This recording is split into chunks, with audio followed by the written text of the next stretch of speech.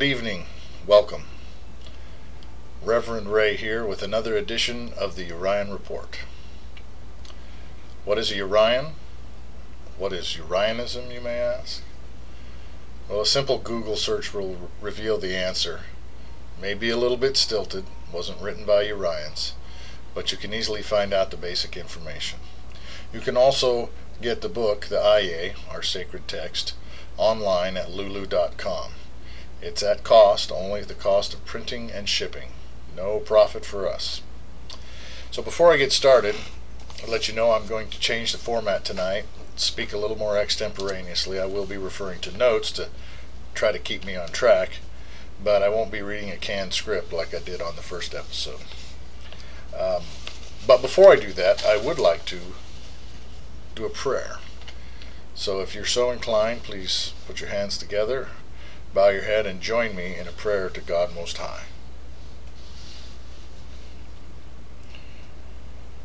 Eternal Sovereign Spirit, ruler of infinite infinities, the supreme I am that I am, all present and personal, we lift our hearts and minds to you in hope, faith, and love, seeking your guidance, your wisdom, and your direct interaction within ourselves and within this world we dwell in. In Emmanuel, God with us, we seek your assistance and counsel, not for ourselves alone, but for all who are struggling up the holy mountain, all who are engaged in the striving against powers, princes, authorities, and dominions of evil in lofty places, and within themselves. Guide us, the true parent, the source of spirit and truth, and of consciousness itself, into true freedom, true liberation, along the path of the immortal sons and daughters of the Most High. Amen and amen. Next, I will read an excerpt from the IA, our holy text. As a woman in the throes of labor, the earth screams in agony. All creation trembles as a clenched fist, as a babe imprisoned within her mother's womb, struggling to come forth. Gnashing of teeth and weeping, nature weeps, spirits rage within the fleshly prisons of those who walk in the ways of destruction. So, tonight our topic of discussion will be, let's call it the blurring of the lines and the ultimate goal. So, what do we mean when we talk about the blurring of the lines? This is a multifaceted subject. I'm not going to touch on every aspect of it because I don't have time here. But suffice to say, this agenda has been going on for a long time. It's the attack on the nuclear family, the attack on our culture, the attack on our constitution, the attack on our sexuality, all that's been going on for quite some time now, 50, 60, 70 years, maybe even longer than that. One of the big things that everybody is faced with right now is the blurring of the gender roles. Some of the things I'd like to talk about are things like pronouns. I'm sure a lot of you have come in contact with the phenomenon of pronouns. What is a pronoun? Well, it's a word that refers to a person like him, her, she, he, it. However, there's a movement out there to create and normalize a great many of gender descriptions. To quote an article from the New York Post, we have to call people him and her even if we believe that people's genders are determined by their biological sex and not by their self-perceptions. Perceptions that, by the way, can rapidly change for those who are gender fluid. Yes, very difficult to keep up with somebody whose gender keeps changing, especially when the list grows longer and longer every day. And this next excerpt is from the FIU College of Law in Miami, Florida.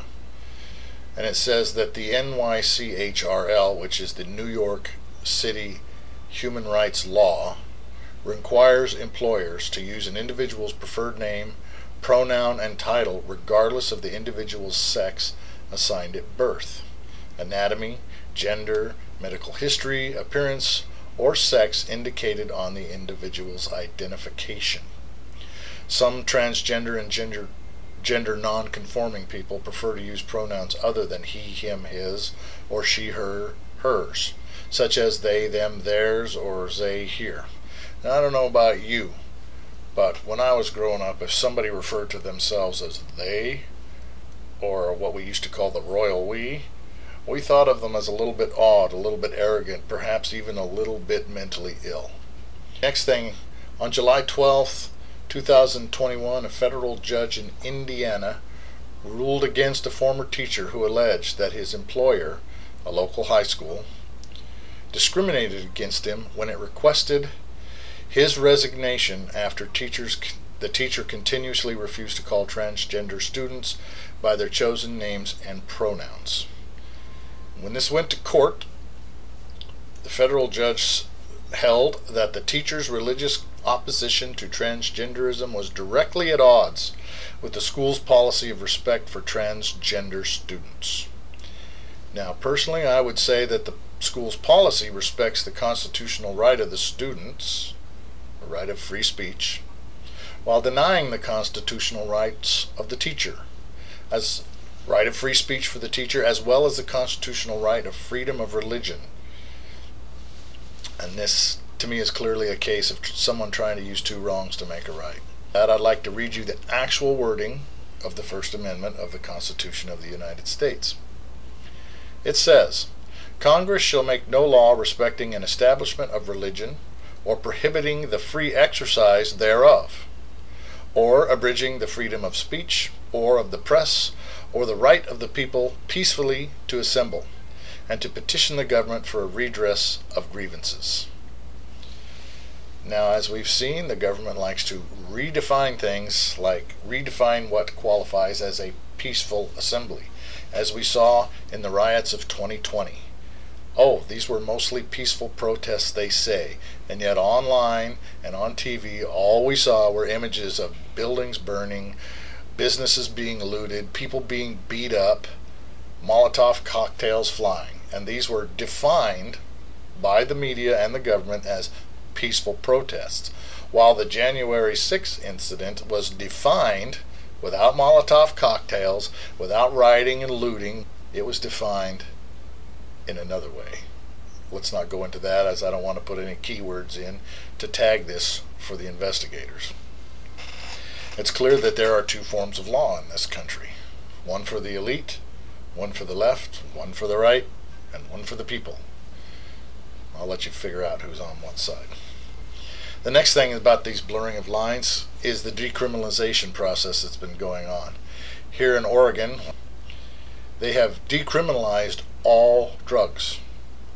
And we're talking all the way up to cocaine and heroin. I'm sure that they have the best ideals in place here. They wish to reduce the amount of crime involved in drugs. But research shows that the legalization of these drugs has not reduced the black market demand for these drugs, nor the black market activity for these drugs. Hasn't reduced crime a bit. As a matter of fact, what has happened in the states that have legalized marijuana is an upsurge in not only marijuana use, but in all other drug use as well. So it doesn't seem to be making the problem better. All it did was ease up the strain on the courts as far as prosecuting these, now what they call non-offenses. Now, the dictionary defines decriminalization as the action or process of ceasing to treat something as illegal or as a criminal offense. And we're seeing this in the so-called smash and grab thing that's going on. It's really looting, but you get in a lot of trouble if you call it looting. You're supposed to call it smash and grab, and it's not considered an offense. The police won't even show up if you call them on it. Many other things are being decriminalized: theft, assault. Sometimes you don't even get arrested, like the guy who set fire to the tree outside of Fox's offices. He could have killed people. He caused hundreds of thousands of dollars in damage, and yet he was set free. Well, we all know about that. Okay, the next point I'd like to talk about in the blurring of the lines is pornography in schools. I'm sure some of you have heard about this story. It's quite a horrific story to me because I used to be a teacher and both my parents were teachers. So to hear about this going on and seeing that the school board is allowing this is, well, it's quite horrific to me. I looked into this issue and I pulled a few things out. I encourage you to go look into it yourself. Don't take my word for anything. But in Virginia, there was a big to-do about this. Fulton County School District had a book called Lawn Boy and another book called Gender Queer that appeared in the catalog of 7 high schools within their district. And parents found out about these and objected, and they were pulled. But upon the receipt of a formal complaint, the FCPS, which is the Fulton County Public Schools, formed 2 committees of school administrators, librarians, parents, and students. That's what they say. Okay, and they were they came together to determine whether these books were suitable as alternative materials for students. And both books were temporarily pulled, and this is their conclusion. The FCPS Assistant Superintendent for Instructional Services, Noel Klemenko, accepted the committee's recommendation, which said both books have value beyond their pages for students who may struggle to find relatable stories. Interesting, relatable stories. Now you may not know that, but those books contained sexual depictions. Lawn Boy itself contained depictions of sex between an adult and a child. Now, according to Virginia law, the legality of obscene materials is this: it is unlawful for any person knowingly to exhibit, publish, print, or circulate any obscene item or performance where such obscene items, exhibition, or performance may be obtained, seen, and or heard by minor children. That's all you need to say. It's clearly illegal. And yet the school board decided that it had value, that it presented an alternative view for those that are struggling to relate in this world. You know, when I was in school, I read extensively. I didn't read a single book in school about sex, about pedophilia, about homosexuality. I found books that I could relate to, not through sex, not through gender crisis or identity, but just simply through life. And I challenge you, go look at these books. Do they really present an alternative view that those who have gender issues can identify with? Or are they merely promoting the idea of sex that we find repulsive and disgusting and improper?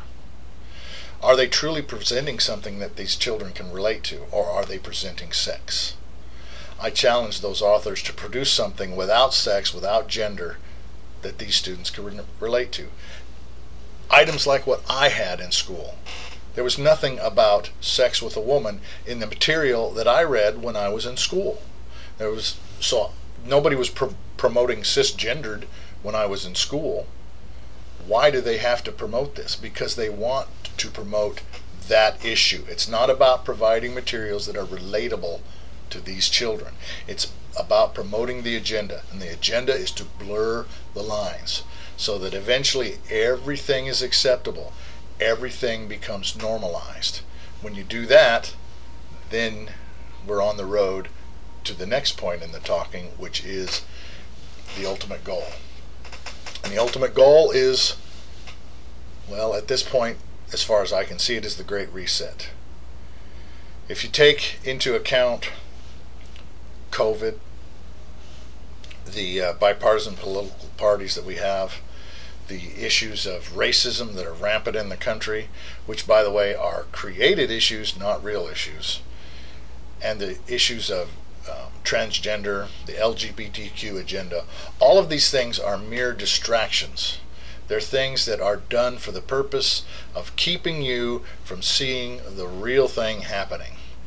There's things happening all over the world right now. Russia's about to invade the Ukraine. Britain has gotten rid of all of its mandates.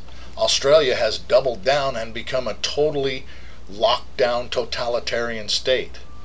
Millions across the planet are marching today, as I'm recording, in protest of these mandates, but you will not see them on the media.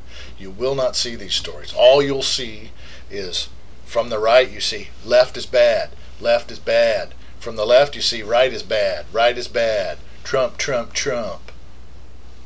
COVID, COVID, COVID. But you don't see what's really going on. And I'll tell you what's really going on is the Great Reset. The powers that be, the elites, which in this case represent what in the past would be called the aristocracy, which are now the corporate people, such as Zuckerberg, and what's that other guy? George Soros, even Elon Musk, who's different than them, but he's still within their category. These are the elite of our day. These are the aristocrats. These are the kings and queens and dukes and duchesses and barons and baronesses. These are the ones that rule. These are the ones that control food supply. Okay? Now in the Great Reset, now there's a lot of people out there talking about how, oh, that's just a conspiracy theory based on misinterpretation of the agenda at the last meeting. Well, I'll tell you what. It's not a conspiracy theory, okay? Because that organization controls food supply around the world. And they want to create boards from themselves, based on themselves, that will have the purpose of governing themselves, of writing the regulations for them. And in this Great Reset, in this agenda, governments take a second seat. They become just another member on the board of directors. The board of directors being the various different corporations that are going to run the world. And there's precedent for this in our literature and in our movies. I'll talk about 1984, okay? I'll talk about the original movie Rollerball. In those you can see examples of this. When the corporations run the world, they control everything. And they are the aristocracy. And don't tell me you think that the corporations have your best interest at heart, because they don't. All I have to refer you to is how long did it take from the moment people realized that asbestos caused cancer to the point to where asbestos was removed from our industries. Why do we have so many lawsuits out there right now about mesothelioma? Because the corporations didn't care. All right? So the corporations don't care about you. What they care about is control. And when they control the food supply, you know what they can do? Oh, New Zealand is not complying with what we decide is best for them. They're not complying with our decision on how they should live their life. Therefore, we're going to divert the food supply. We're going to divert gasoline. We're going to divert medical services. We're going to let them suffer until they comply and come into line. This is the agenda is about creating a new type and a new version or a new incarnation, if you have it, of feudalism. I'm not talking about communism. I'm not talking about fascism. This is not about nationalism and militaristic ideals. This is about feudalism. It's about peasants here, aristocracy here. And when we become the peasants to this new feudalism, we become chattel. We become things that are owned. And things that are owned have no rights of life, liberty, and the pursuit of happiness, let alone all the other rights guaranteed by the Constitution. That is the Great Reset, according to my perceptions at this point. I've ordered the book by Glenn Beck, The Great Reset, and I intend to read it and perhaps come back on another episode with a little bit more in-depth analysis of this. Lastly, yes, this is the last point. the singularity. Okay, what is the singularity? A lot of people talk about the singularity coming and how it requires transhumanism in order to happen. Transhumanism being basically the combination of machines and man. Well, first let me define the singularity. The singularity, by their definition, is a point in time where the technology advances so rapidly that one generation can't really identify with the next generation, because the next generation has no idea what life is like without the technology that they grew up with. For example, I could give you many examples like steam power, radio, television, VCRs, computers themselves, but let's just go with smartphones. The people who were born from 2000 on, maybe even 1995, smartphone has been such a part of their life that they can't imagine dealing with life without the smartphone. They have no idea what a rotary phone is or how to use it. They have no idea of how they would live if there were no phones, let alone no smartphones. The smartphone itself, you have access to the internet, and you have access to social media, and you have access to phone systems. They can't imagine that. The generation before them fully understands what it's like to live without it, okay? These two generations have a trouble identifying with each other. That point where the smartphone came in and changed the environment, we call a singularity. The next singularity that they're talking about is probably the greatest in human history, where they're anticipating the mixture of machines and man. And this includes the advent of AI, or artificial intelligence. What they're postulating is that if artificial intelligence grows to a certain point, it becomes capable of self-reflection and self-improvement. Once it becomes capable of self-improvement and starts to improve itself, it's a very short time before that improvement becomes so exponentially fast and great that it far outstrips humanity. Now, they all say that there is a theoretical limit to how far this can go based on the laws of physics. But as we've seen, the laws of physics are not easily understood and sometimes seem to be violated. Maybe we haven't figured them all out, I'm not sure. But once that happens, people worry. We might have the Terminator on our hands. Machines that realize that humans are the problem and it's time to wipe them out. But those who are proponents of this believe that by combining humans with the machines, humans with AI, what you have is an even greater thing than just the AI by itself. Back in the 90s, the AI became intelligent enough to where no human chess master could beat the computer at a game of chess. But they found out if you combine the human and the machine basically using its abilities to determine all the possible outcomes and moves, and the human making the value judgment and evaluating the other human, then that team became capable of beating any machine by itself and any human by itself. So this is kind of where they're coming from, where they want this transhumanism thing. The trouble with transhumanism is you have to have this gender blurring, this great blurring of the lines, so that you can plug anybody into a system where they can become anything they want, so that they can all mix together. We saw the beginnings of this in early video games when you were given the choice of playing a male or a female character. That's the first step in it, and it got even worse and worse with other online multiplayer games. So when they plug us into the singularity, though, the problem with that is that the corporate entities that are working towards this great reset, they don't like religion, spirituality, and they're trying to program it out of us.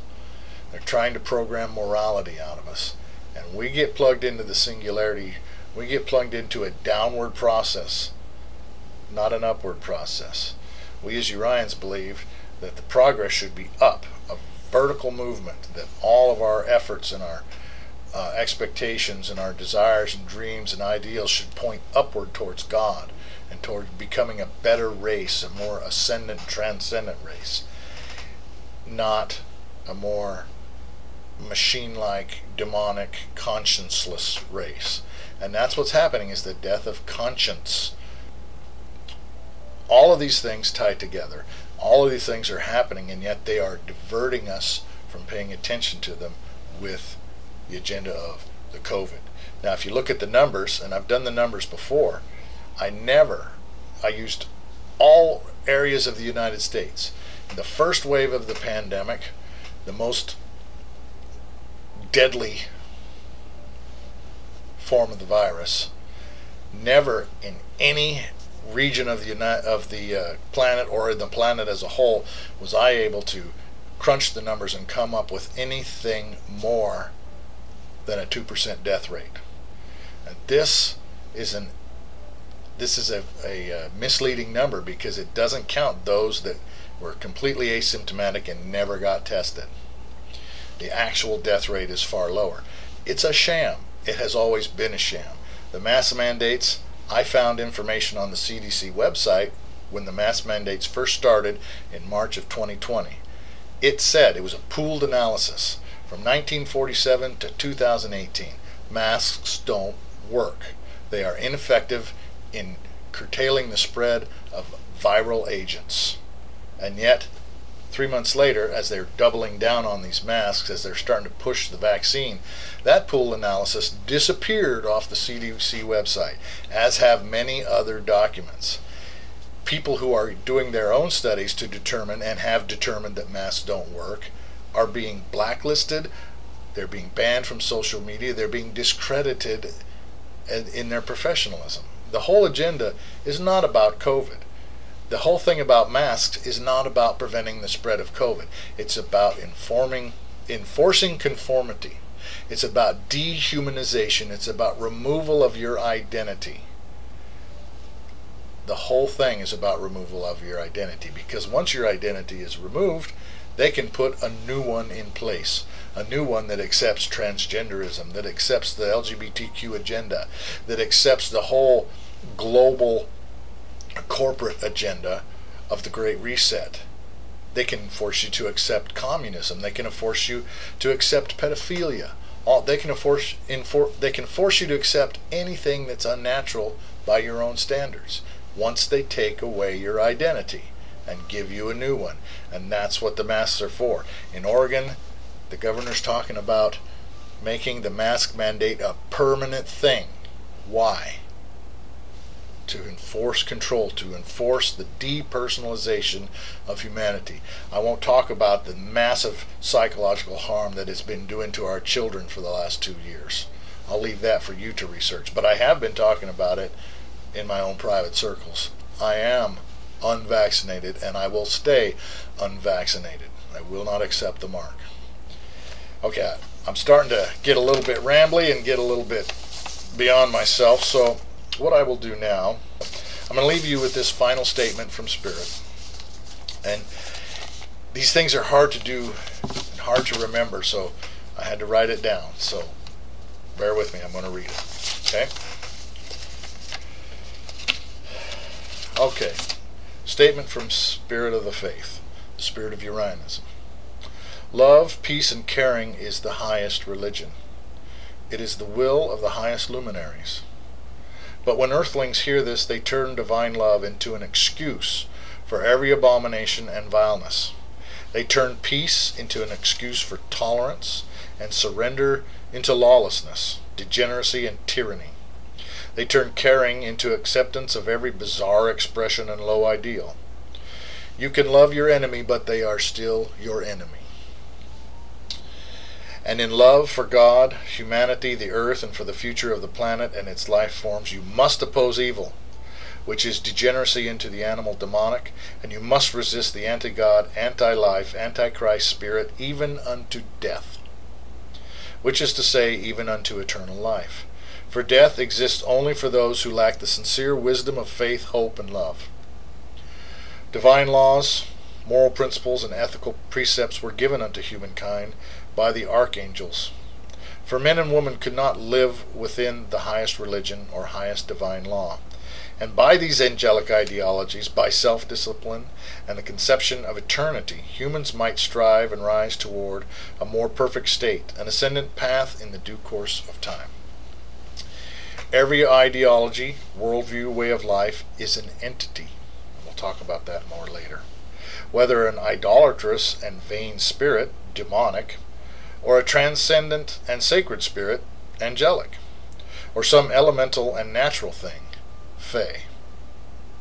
The spirit is known by its direction and focus, whether horizontal, that is to say, materialistic and bestial, temporal and carnal, or whether it is vertical, that is to say, a vision that elevates the eyes and the ambitions toward the divine and eternal, the epic and the majestic, a spiritual ideal. The law of nature is survival through adaptation, absolute pragmatism, without compassion or hate, and has no conscience at all, but wills only to be and procreate, existing for sensation alone. The law of the animal demonic is unnatural, elevating all that is debased and degenerate, reveling in excess, meanness, hatred and divisiveness, chaos and oppression, a lowness of the spirit, and a vitriolic despotism of the mind. Sound familiar? The expression of the divine, at our level of being, is discerned within the essence, the spirit of the One and Most High, for it is a mindset of union, transcendent aspiration, the call to immortality, the yearning to lift humanity and the planet, the nations into the light and the good beyond mere matter and meat. The union of heaven and earth is a path of pragmatic idealism and a sober faith vision, also known as divine wisdom. It cannot be achieved but by the flame of righteous passion and the light of sacred truth. The children of the Most High must put aside their petty points of contention, stop straining at gnats and swallowing camels, and unite in a common cause and vision around the essential truths they hold in common.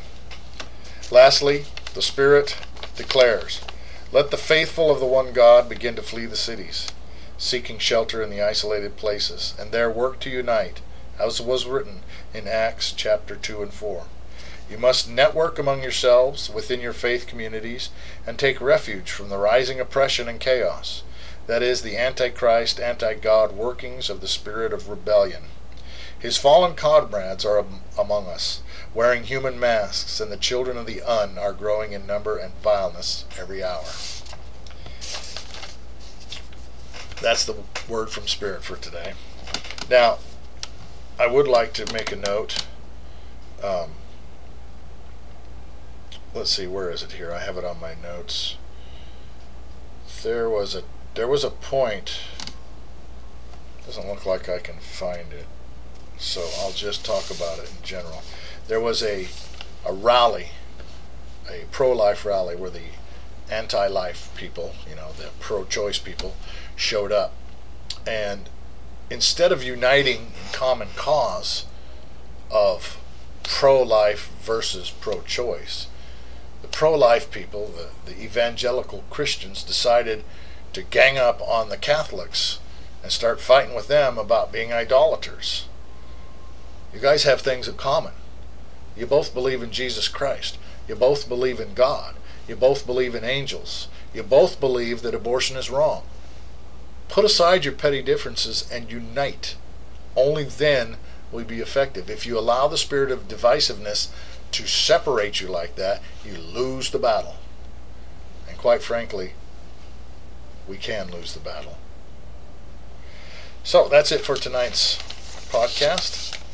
I wish you peace. I wish you luck.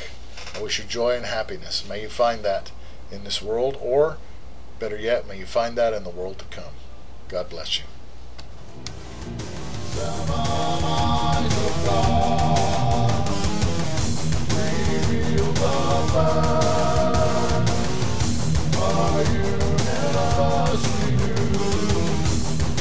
Eternal song, I